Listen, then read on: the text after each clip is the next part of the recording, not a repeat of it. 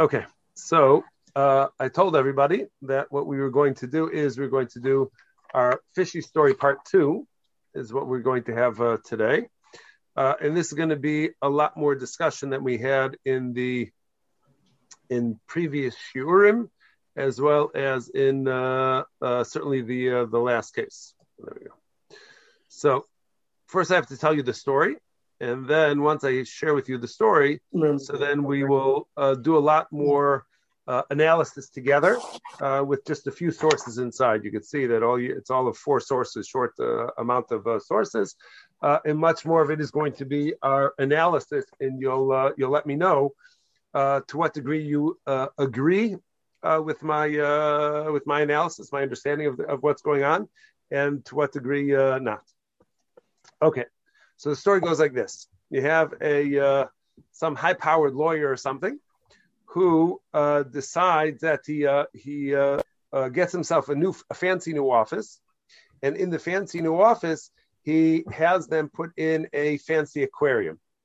So this also is going to have all sorts of tropical fish and whatnot, which are swimming around. And it's just enjoyable for everybody to look at. And this becomes the thing that he's most proud of in the office. Forget about his law work. He's much more focused on the fish which are swimming around in this aquarium. He hires a new secretary, one who has years and years of experience as a legal secretary, and unfortunately for him, he does not appreciate her value and her experience as a legal secretary. He thinks that her main job is to take care of the fish. So therefore, he says all the time, first thing in the morning is you got to come in before you check your emails, before you check the mail, before you check anything else. Make sure you feed the fish and gave her all sorts of instructions, whatever it is, in order to take care of the fish. And as clients would come in and out, so he would comment, the lawyer would comment to the clients that this his secretary, her main job is taking care of the fish. And that's all he associated her with was her taking care of the fish, and really disregarded completely the value which she had in terms of her being a legal secretary. She had enough already, so she decides that she finds herself another job.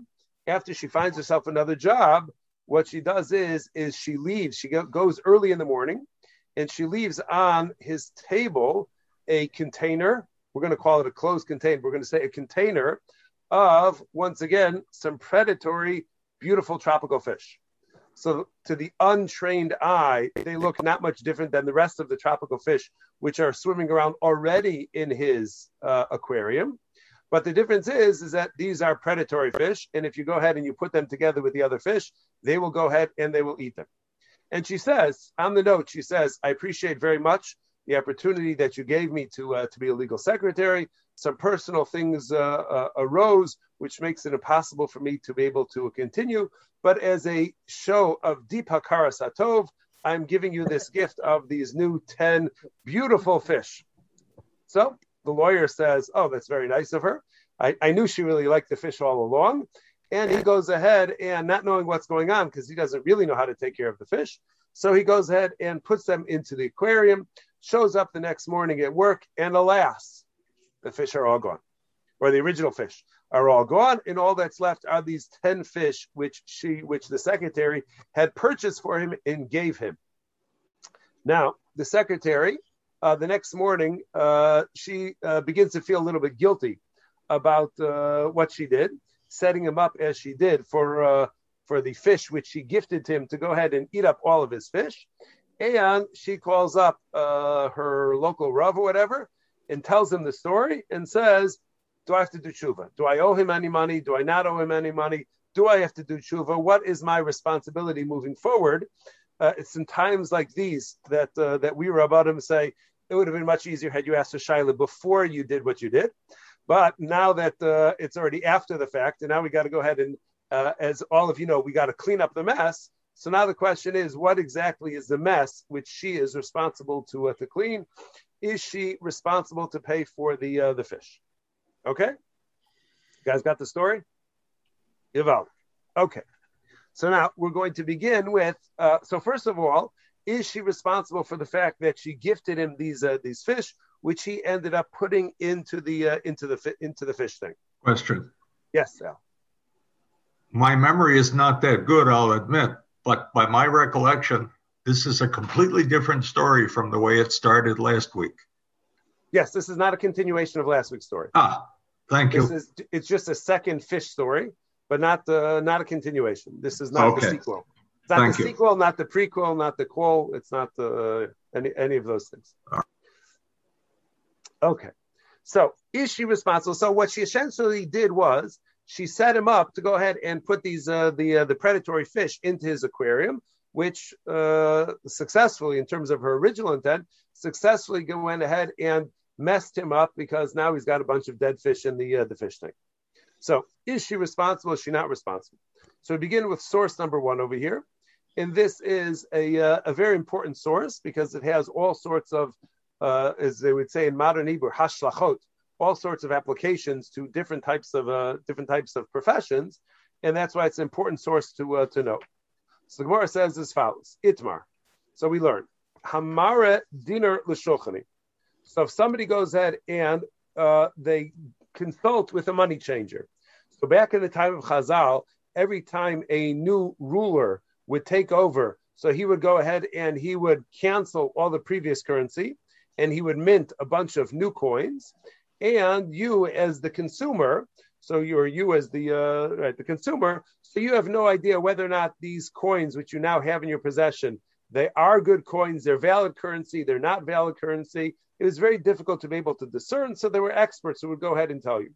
So you go ahead and Ralph goes to the money changer and says, hey, are these coins valid or not? And he says, the money changer says, yes, this is valid currency, you're good to go, you could accept it. V'nimtza ra. And it turns out the money changer was dead wrong. And these are not valid coins at all. These are counterfeit. So is the money changer responsible for the bad advice which he gave or not? So as we would expect, Tani Chada, one brisa teaches Uman Pater Hedyor Chayev. If the money changer is a professional, he's a licensed professional, and he gives bad advice, he is exempt. In the event that you ask your brother-in-law's cousin, who is a self-proclaimed expert in currency, but really has no qualifications whatsoever, so, and he gives bad advice, he would be chayav. V'tanya idach, and the second brisa says, Ben Uman Ben Hedyor Chayev, no matter who the person is who gave the bad advice, he's going to be chayav. Now, the main thing for us, for our purposes tonight, is a professional who makes an error in terms of giving professional advice, is he liable for that bad advice or not? So we have a stira, we have a contradiction, inconsistency between two brisas. Amar of Papa says, Kitanya Uman Pater, that really there's no disagreement at all. It depends on the case.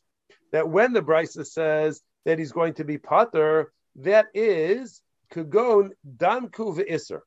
That is professionals of the stature like Danku and Isser. These are names. Rashi says that's what's in the brackets over here. Shochanim Umnin Hayu. So they were well-known professional money changers or currency examiners in their time, in Rav Papa's time. So experts like this, so who go ahead and they end up making a mistake, so they are going to be exempt. Why? Because they are such experts, they don't even need continuing education courses. They are considered to be knowledgeable experts who are just able to do their job, and they don't they don't need further education, and therefore they have all the certification necessary. And therefore, the way we look at it halachically is the fact that such a qualified expert made an error is an onus, and therefore we say that that's an onus which is on the falls on the shoulders of the customer. Somebody of that stature generally doesn't make a mistake. If they happen to have made a mistake on your dime, literally, not figuratively, but they made a mistake on your dime, so that onus is something which happened that was divinely ordained by God to happen to you, and therefore there's no recourse whatsoever. So the Gemara asked the obvious question, but wait a minute. If they're such experts, so Ella b'maito, so if they're such great experts, certified experts in the field, so then how can they make a mistake? If they know the material, they don't make mistakes like that. So the Gemara says, "To b'sichta chadata." They made a mistake in the ArtScroll translates it as the new stamping die, meaning, and here the brackets now is Rashi. Shenifsal hamatbeya.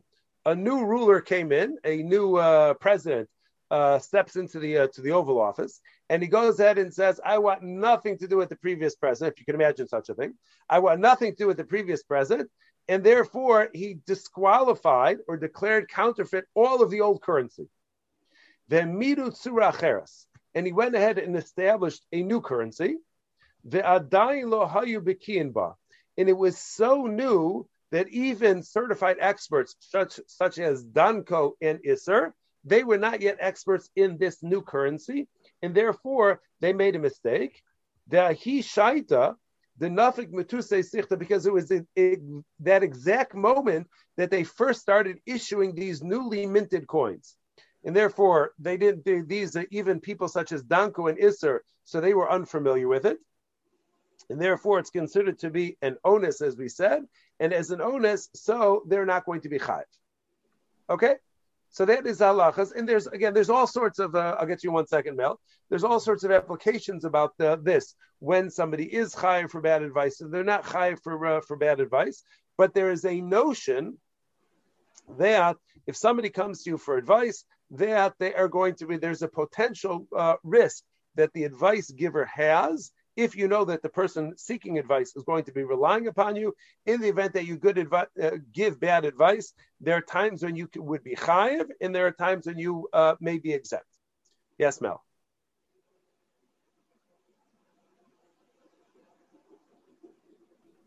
Don't the experts have an obligation to tell the customer that this is a new series and we don't have any experience with it, and so we're not experts with this?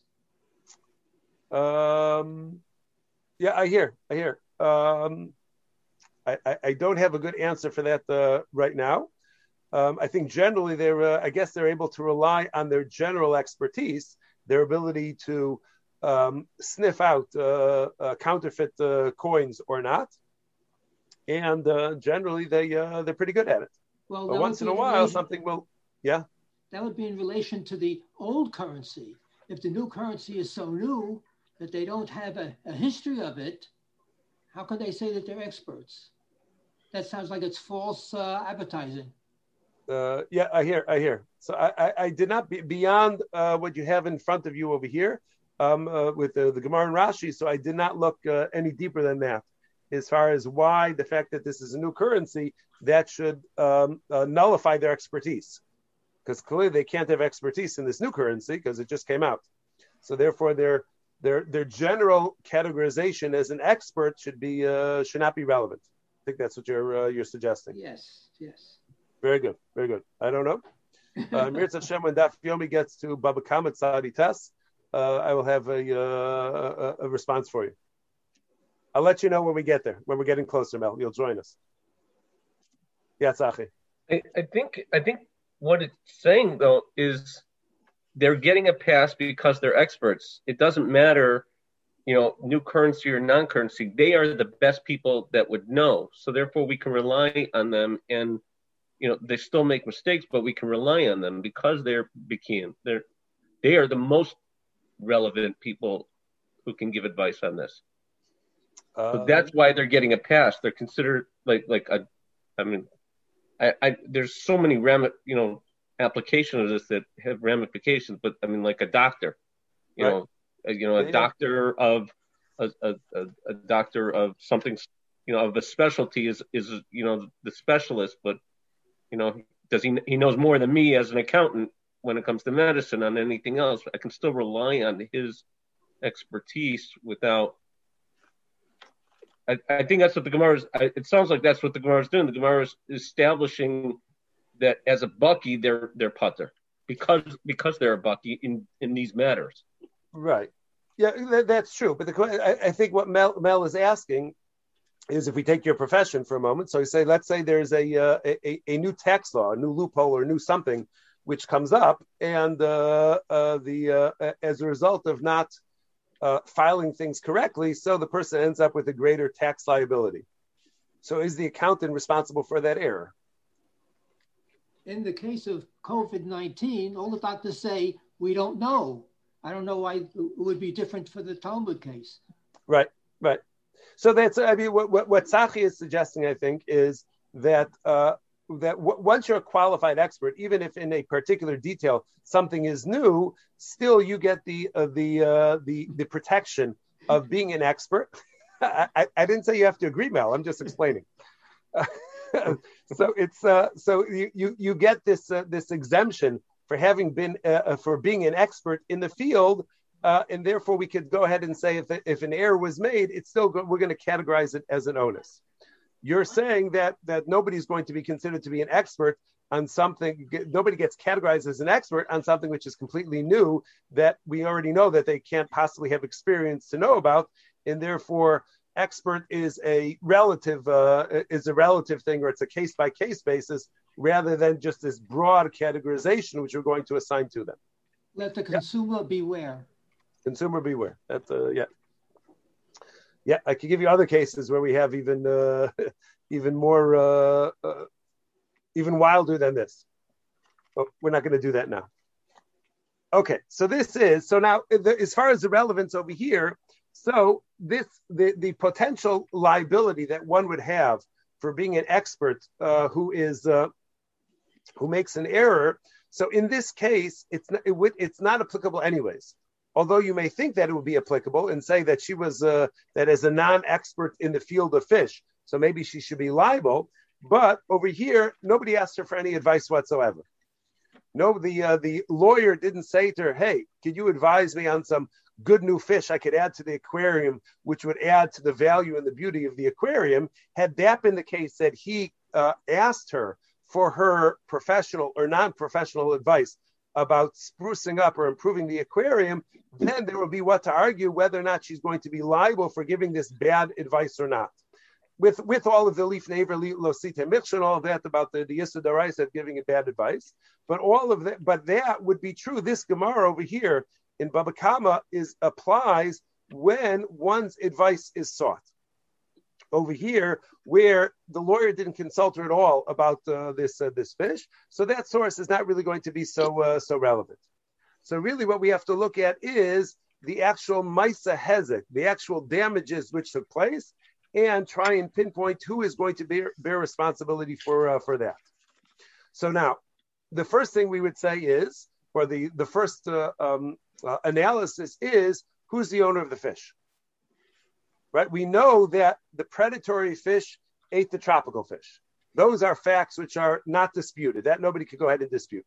The question is, who owns a predatory fish? And we know for sure who owns a tropical fish. That also is not subject to any debate. That's not subject to question whatsoever. Now the question is, who exactly is the owner of the predatory fish? So the truth is that she gifted him the fish. Now, if you were to say, and this is why it's going to be different, Al, from last week. Last week, we had a case where a fish seller, the fish store owner, misled his customer. So since the fish store owner misled the customer, then it's possible to say that the transaction was a mekach tos. The whole transaction was based on false pretenses and misinformation was given at the time of that transaction. And anytime a transaction is subject to false information or misleading information, it nullifies the transaction altogether. That's what we discussed last week. Over here, the lawyer didn't buy any fish from his secretary whatsoever. She went ahead and gifted him this fish. So you can't claim in the classic sense, mekach tos, that it was a purchase which was made under false pretenses or with bad information, because it was a gift. And usually when you get a gift, you say, here's the gift. If it turns out to be a fruitcake, so you're stuck with a fruitcake. And if it turns out to be babka or something like that, so then you're thrilled that you got babka. But as a recipient, when you, if you can remember that far back, when you would have Shabbos guests over. So when you have Shabbos guests who are coming over and they drop off a gift. So sometimes you get lucky and it may be good food, and sometimes you're not so lucky and you'll think about second time about inviting them again because they went ahead and dropped off this fruitcake on your lap. But either way, a gift is a gift, and whatever they give you, you take it, you accept it. Hopefully, you're gracious about it, and if you use it, you use it. If you don't use it, you don't use it. But that's the nature of a gift. And if we apply that over here, yes. Rabbi Shampoo, excuse me. Yes, Bob. What about Lifnei? I'm sorry about that fruitcake we dropped off. Oh, yeah. Lifnei Iver lo titain mikshol. You're not allowed to put a stumbling block in front of the blind. At least on its literal level, I believe that the Minchas Chinuch says that if somebody actually did that, they would be liable for damages. And now I don't know if that's, I just know that opinion. I don't know whether it's universally accepted. So, but according to him, gave him something that she knew to be dangerous. And so that would be like putting a stumbling block in front of the blind. So I don't know the opinion of the Minchas Chinuch to comment fully about it. But we will, part of what you said towards the end about the giving him something which is dangerous and therefore she is going to be liable, that's going to be part of our upcoming analysis. So not specifically the Lifnei Iver element of it. As I said, that I can't comment on because I haven't seen that Minchas Chinuch. But whether or not she gave him something which is dangerous, so that we're going to discuss shortly. Okay, so now, so being that it was a gift, so if it's a gift and he accepted the gift, he gladly accepted the gift, so that means that the fish belonged to him. So if our analysis ends over there, that means she gifted him a bunch of predatory fish. He becomes the owner of the predatory fish. Then everything which happens after that, when he goes ahead and introduces the predatory fish into the tank, into the aquarium with the other tropical fish, it's his fish versus his fish. And if it's his fish versus his fish, so then he was mazik himself. There's nobody else to blame about this because he's the one, it was his possession which went ahead and damaged his other stuff.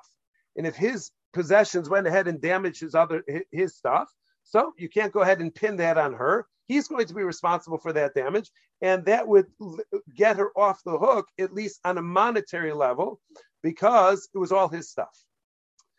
Now, what you will argue back to me, and I will acknowledge that argument I'll preempt you, and I will acknowledge that right off the bat, is that you could argue that he's going to say, as a lawyer, he certainly would go ahead and argue this, and say, I only accepted the fish because I thought they were regular tropical fish. So the gift was, mekach tos isn't something which is limited to a purchase, to a customer who's buying something.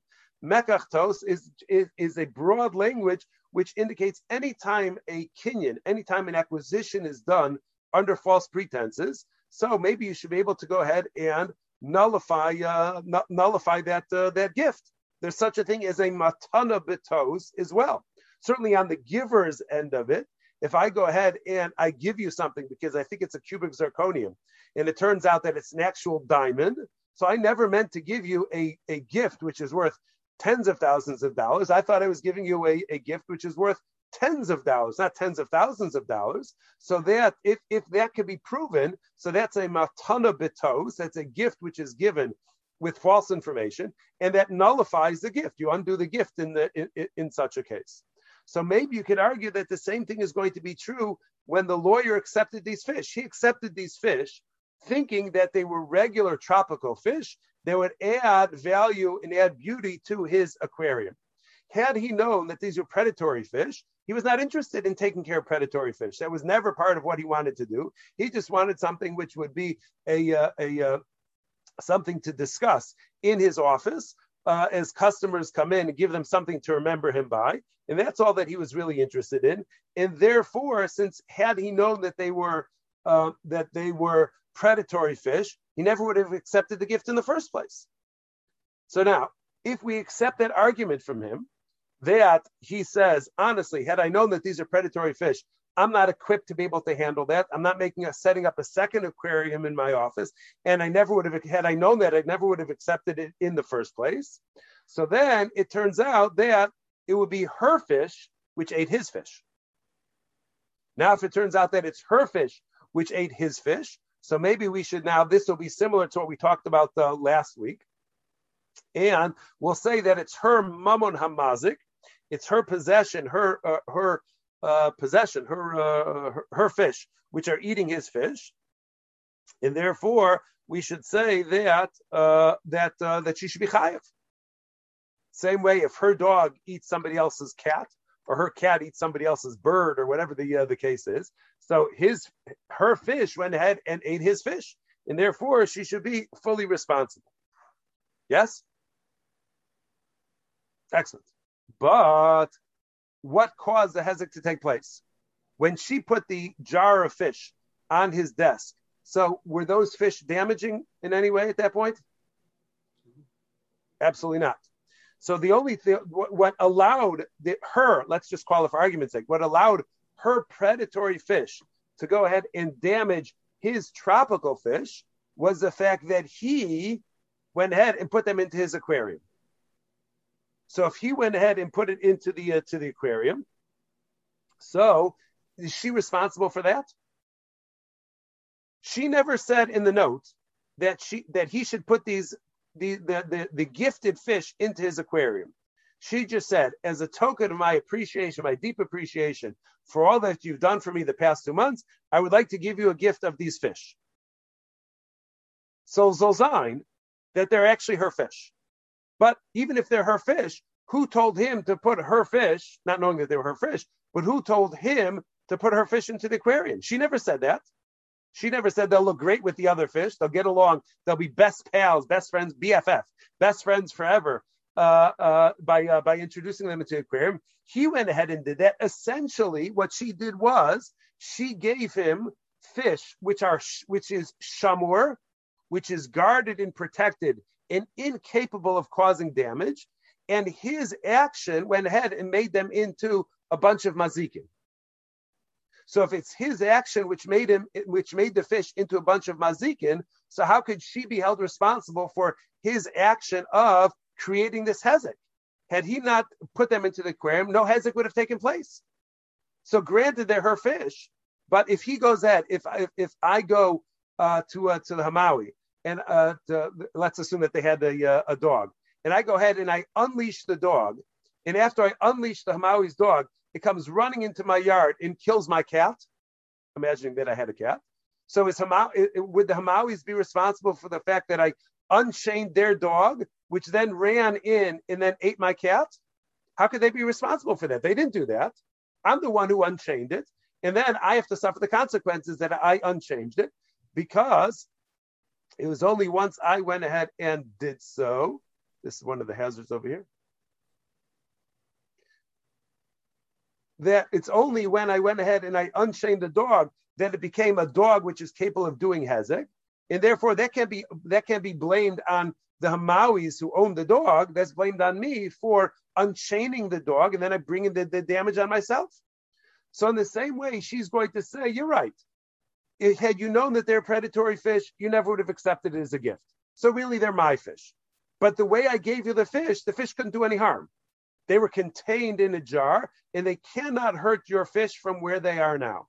You went ahead and unknowingly unchained them by putting them into your aquarium. That's not my fault. That's your fault.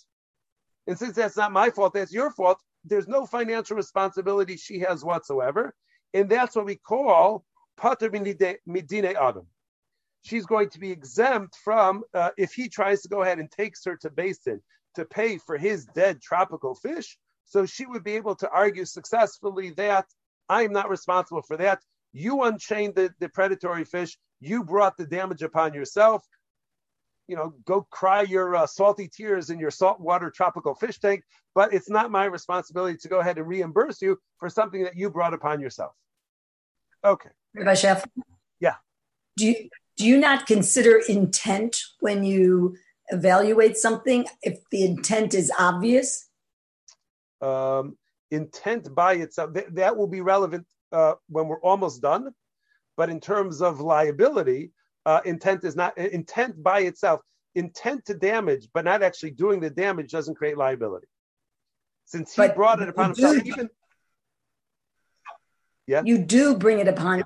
He did not bring it upon himself. He only brought it upon himself indirectly because he was under the impression that these fish were good fish to put in with his other fish. Otherwise, why in the world would have given him the fish?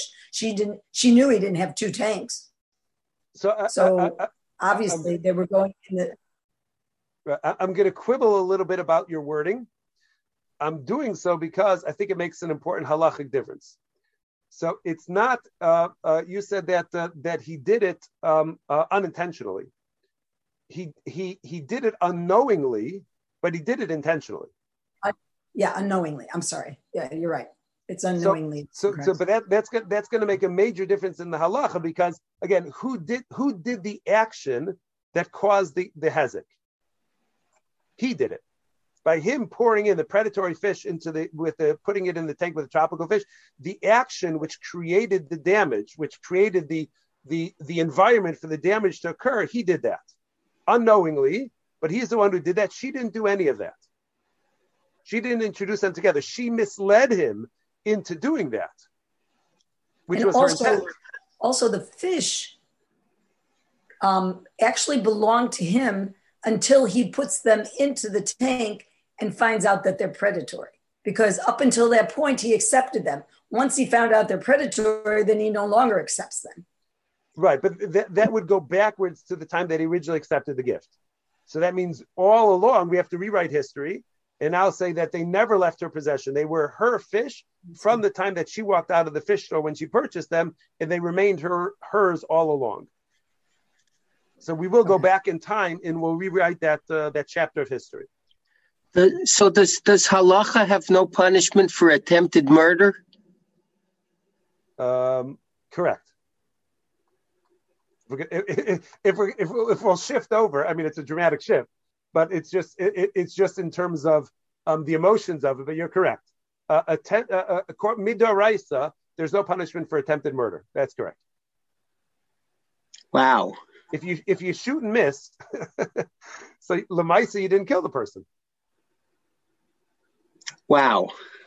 Now remember, with your wow, I'm saying midoraisa. There's a 72 size font asterisk on that, which says that local beis din in Sanhedrin, they have the superjudicial powers to go ahead and protect society. And in order to protect society, you have to punish attempted murderers.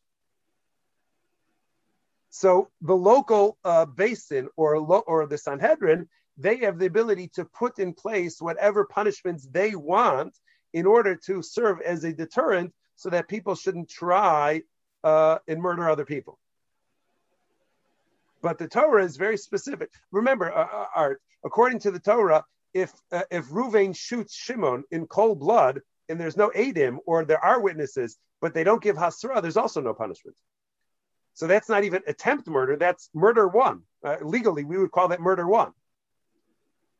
But without the lacking Hasra, so there's nothing the Torah says you could do to the murderer. Right? Yes, Art? Yeah, I hear you. Yep. Yeah. So now if we take it down to fish, even putting aside my relationship with fish, but even without that, it's attempted murder of fish is something which is going to will be some of us consider that to be a mitzvah. I'm just saying. Okay. So now once we go ahead and we exempt her from financial liability. So now what's going to be the story? Not everything ends with that, because you have cases, and we'll have a couple of them here. We'll try and go through them quickly. Where even if a person isn't chayev b'dinei adam, there is such a concept of being chayev b'dinei shamayim. So let's take an example. We'll read them maybe one after the other and see them together. So number one is Hashaleach. This is also in Baba Kama Nun Testament base. Mishnah says, I don't know why that.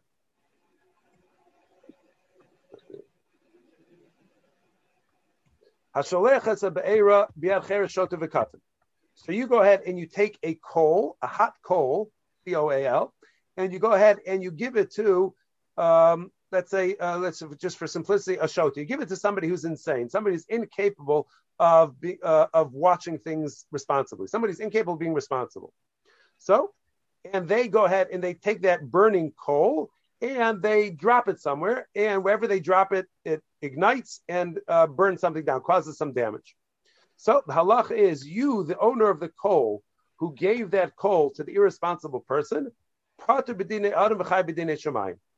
you, the owner of that coal, you're exempt from liability in Basin. Basin cannot say, hold you responsible financially for the damage, but you should know that if you don't take care of it, after 120, when you get to Shemayim, they'll say, listen, you were indirectly responsible for the burning down of that family, your neighbor's shed, because you gave the coal to somebody who was irresponsible. And therefore, since you never took care of that during your lifetime, we're going to send you back as a snail. So it'll be reincarnated as a snail or a frog or something like that. That's Chai B'dinei Shemayim. Now, Amar Reish Lakish says on this, Amar Reish Lakish Mishmei Dechizkiah, Reish Lakish in the name of Chizkiah explains, Lo shanu, ela shemaslo gachels v'liba. When do we say that you're chayav only b'dinei shemayim, that there's a heavenly obligation? Sometimes we translate it as a moral obligation to go ahead and make amends. That's where you gave the irresponsible person a coal, and the irresponsible person went ahead and fanned that coal into a flame. So that's where he participated. The irresponsible person participated somewhat in creating the object which caused damage. He created the fire with your coal, but since he created the fire, so that's why you're not going to be held responsible in Beis Din. But if you go ahead and you give the irresponsible person a burning torch, an actual live fire, then chayav. So then you are going to be responsible for whatever he ignites with your torch. My timer, what's the reason for that? Because in that case where you gave him an actual fire, maisav kagarmulo, that's considered to be your action, because you gave him the thing which is the object of hezek. You actually gave that to him directly, and therefore that's considered to be much more irresponsible on your part. And since that's gross negligence on your part to give an irresponsible person a fire, you're going to be chayiv even in Dinei Adam. Even Basin could go ahead and hold you liable for that. Similarly, we have another case, source number 3 over here. We'll read. It says, the Tanya, the Brisa teaches, also Gemara and Baba Kama Mem Zayin Mebez. The Brisa says, Hanosin Sama Mavis Lifnei Behemas Chavero. So you have a neighbor who has a dog which just barks incessantly. You're trying to take a nap Shabbos afternoon, and the dog is just barking. You keep telling the neighbor, can you get your dog to shut up already? I'm trying to take a nap at Shabbos afternoon. I work hard during the week. And he just laughs at you and thinks it's funny that his dog is keeping you awake. So you said, enough is enough already. And you go ahead and you put a little hot sauce into the cholent, and you go ahead and you put it out for the dog. And the dog goes ahead and takes one bite of that hot sauce cholent and dies. So it's not actually, I shouldn't say hot sauce because that would be misleading. You actually put poison. You put rat poison into the cholent, and the dog goes ahead and eats the cholent with the rat poison and dies.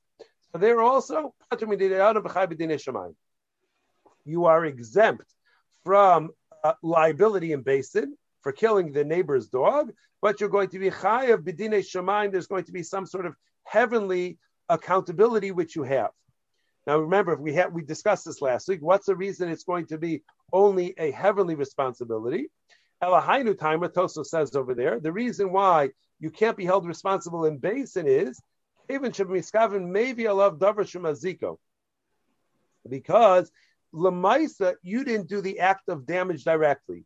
You just put it out there for the dog to eat, and the dog on its own decided to go ahead and eat your cholent. So being that the dog went ahead and it brought the hezek upon itself, it went ahead and ate the poison on its own. You didn't go ahead and put the poison into the dog's mouth. So therefore, that's not enough action on your part to hold you financially responsible, to hold you responsible in basin for the dead dog.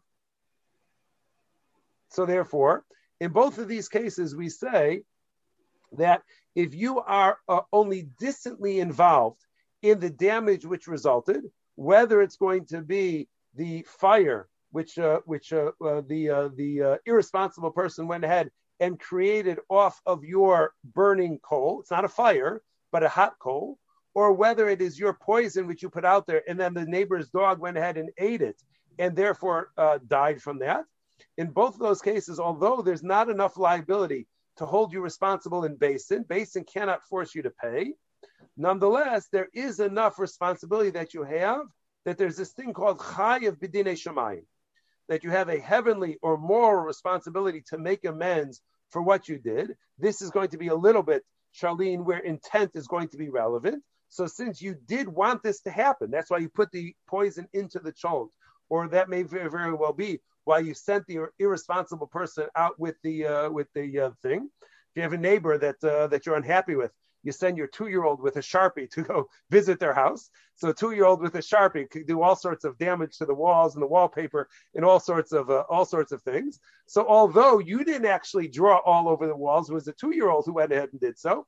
But since you gave an irresponsible person a Sharpie, so what did you think was going to happen other than they're going to go ahead and ruin the walls? So although Pater Midinei Adam, there is such a thing called Chai B'dinei Shamayim. So the question is over here, does that apply? Is that a precedent to say in this case as well that the secretary is going to be Chai B'dinei Shamayim because of what she did by gifting the lawyer these what turned out to be predatory fish, which he went ahead and put into his fish thing? So what do you think? Yes, no? Chai B'dinei Shamayim? She's coming back as a tropical fish who's going to be eaten by a predatory fish? Well, you're setting you set the story up by saying that she was the fish lady. She was in charge of the fish in the office, yeah. So that wasn't. She didn't go to school for that. No, but she went to school to be a legal secretary. The way you set up the case was that the lawyer looks at her as like she's the one in charge of the fish. And there's one fish tank in the office, and she left it in the office, I'm assuming on his desk, that faces the fish tank. Even though, yes, she could take that and, you could take that and say, go put it in another fish tank, but it's clear that she's giving instruction, almost that, like, here, add these to your fish tank. I mean, and because he relied on her to take care of the fish tank, it's more than intent. I mean, I don't think this is more than her intent. I think she's pushing him in that direction. Yeah, so she definitely primed him for that. That goes back to the first source which we saw, the Maradino the Shulchani. Right. Hence the Chayav B'dinei Shamayim, B'dinei Adam. You also set it up that he did the Maisa. But since she pushed them in that direction. Okay, so yes, okay, so yeah, she primed them. So you're saying that there's already enough culpability to make her Chai B'dinei Shamayim. Right. Okay, so now one could argue, and I'm not saying that I'm 100% convinced of this argument. One could argue that the two cases that we had in the Gemara about the poison and the coal, which was given to the irresponsible person, are not a precedent for our case over here. What will be the difference? The difference between them is that poison, as is a dangerous thing. Putting out poison where an animal could go ahead and eat it, so that poison is something by definition is a dangerous thing, and it's not contained. It's not contained or protected that the animal can't get to it. It is in a state where if an animal eats this poison, the animal will die. So it's in a state where all of its potential to do damage is present. All you need is the animal to come along and actually eat it. Or if you have a hot coal, it may not be a fire, but a hot coal put on a piece of paper or put on something which is highly flammable. So that coal as is something which is in its current state can cause all sorts of damage.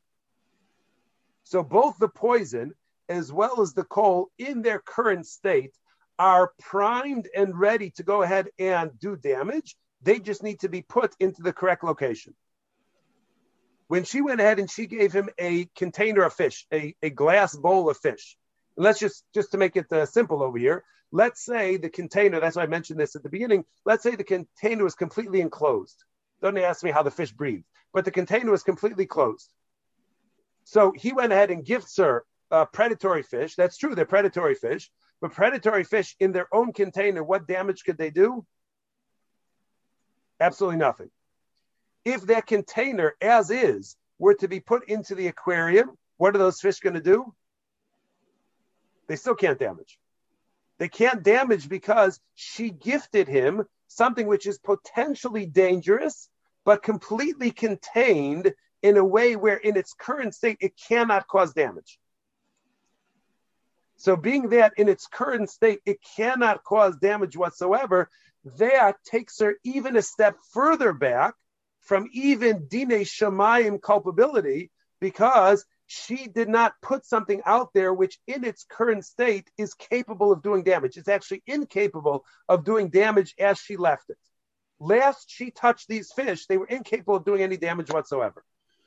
That works with the poison, but with the case of the of the coal, I mean, if you change the coal into a lighter, would it work differently? Because a lighter is by itself, it's not a fire, it's not coal. Right, because there's a safe state for the lighter. The lighter has a safe state. Right. Coal doesn't. The poison doesn't. There's no safe state for the poison. Right, that's excellent. Thank you, Ellen, for that. I like that safe state. So a lighter, you're absolutely correct, Zachi. A lighter would be fundamentally different than an actual fire or a coal, because a lighter by itself, unless you go ahead and you flick it, whatever you do, it's incapable of doing damage as is. So the Gemara, if the Gemara were to discuss giving a lighter to Cheres Shota V'Katan, that would be the argument that we're saying that if you give a lighter rather than a coal which is already burning hot to a Cheres Shota V'Katan, to somebody irresponsible, there's nothing that could do damage right now, until they come along and they create the potential damage by actually, let's just say, flicking the light. If you give a match to a Cheres Shota V'Katan, a match by itself can't do damage. You have to flick the match in order to create a fire out of it, and then damage will occur.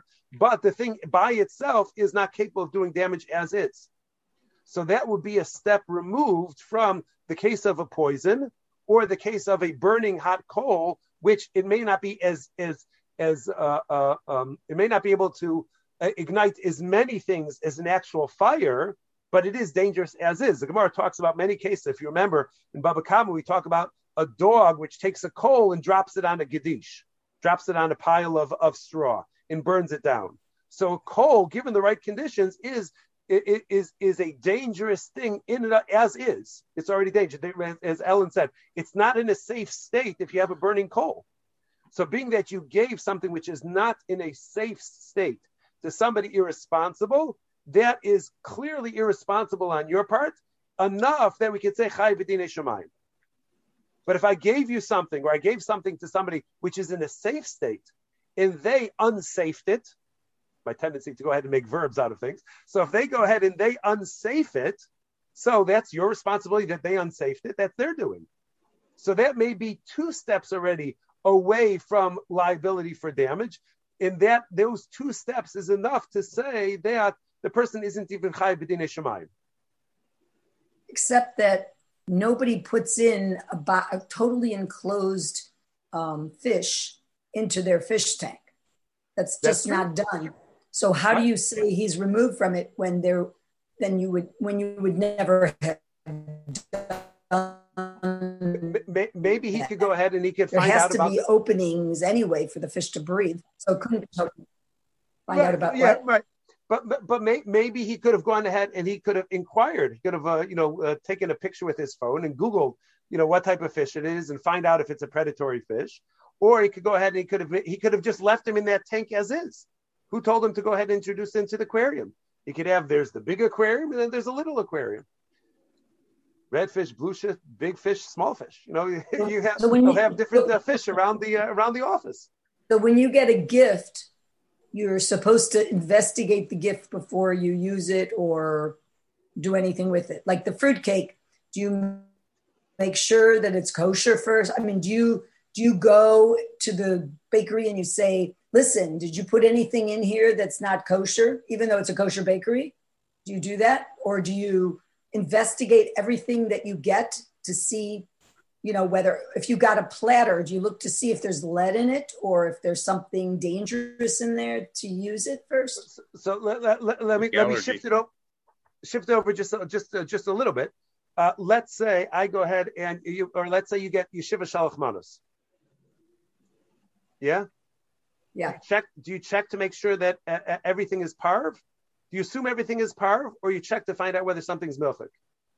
Let's say they put one of these exotic things in there, you know, as only yeshiva shalach manos could come up with, and it turns out that you didn't expect there was going to be milchik, and it turns out it was milchik, and you went ahead and you included it with your Shabbos meal. Is yeshiva responsible for that, or they gave you something? Read the package. You could read the package. Right. So, when I give it, what? I don't know.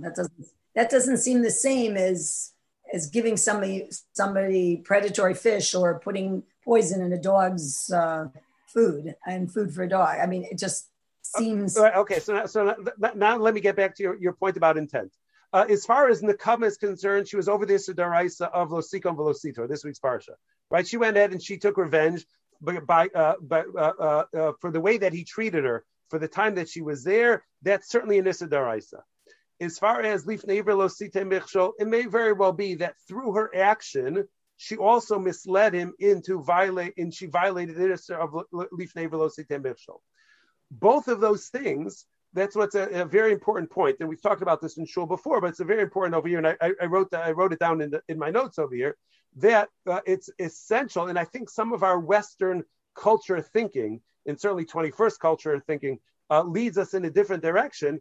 But it's very important to differentiate in Choshen Mishpat between somebody who's a dirty, rotten scoundrel and somebody who's liable financially. And not every dirty, rotten scoundrel has to pay for their scoundrel kite, whatever the noun for that would be. So not every time somebody behaves badly, and where their bad behavior causes somebody else damage, can you say, since you behave badly and you cause damage, you have to pay? In halacha, there's a vast difference between somebody who's a dirty, rotten scoundrel, and we know they're a dirty, rotten scoundrel because they violated lo sikon v'lo sitor, they violated v'hafta l'recha kamocha, they may have violated this deraisa of lifnei v'lo sitei michshol. We could have a whole laundry list of isurim which they violated in the course of their behavior, but that doesn't automatically translate into financial liability, whether b'dinei adam or even b'dinei shemayim. And this goes back to that theme which we've talked about over the years, that people think sometimes that the goal of Yiddishkeit and the goal of halacha is to avoid going to Gehenna. In this regard, it's going to be avoid financial liability. Just because you've successfully shielded yourself from financial liability doesn't mean you're a tzaddik. If we could, use that example that we give, which is actually a funny pun in this regard, Bob. But just because you went ahead and you're not financially responsible doesn't mean you get Mafter Yonah. Mafter Yonah is going to be the wrong thing for you over here because it's too fishy. But nonetheless, just because you're a bad person, we're not going to give you Mafter Yonah, doesn't mean that we can hold you financially responsible. Those are two different parshios altogether. And over here, she behaved completely out of line in terms of halacha. But liability is something which has very specific parameters. Bad behavior isn't enough to make you liable. There has to be very specific and very active triggers in order to create that liability. And if somebody behaves badly, we talk about shelo yehei chotei niskar, that the sinner shouldn't profit. But if somebody's a smart sinner, poshim yikashub, the pasuk says, that those who want to behave badly, they could go ahead and they could take advantage of the halachic system and they could behave badly and shield themselves from liability. And here would be an example of somebody who went ahead and did so. But the bottom line is, it's going to be very difficult to go ahead and pin on her some sort of specific financial liability for what she did, despite all the things that she did badly. Yeah, you going to say something, Art, or no? No, I'm just curious. Is this a true story? It really happened? So I don't know. I didn't get the Shaila. I saw the Shaila discussed in the Sefer.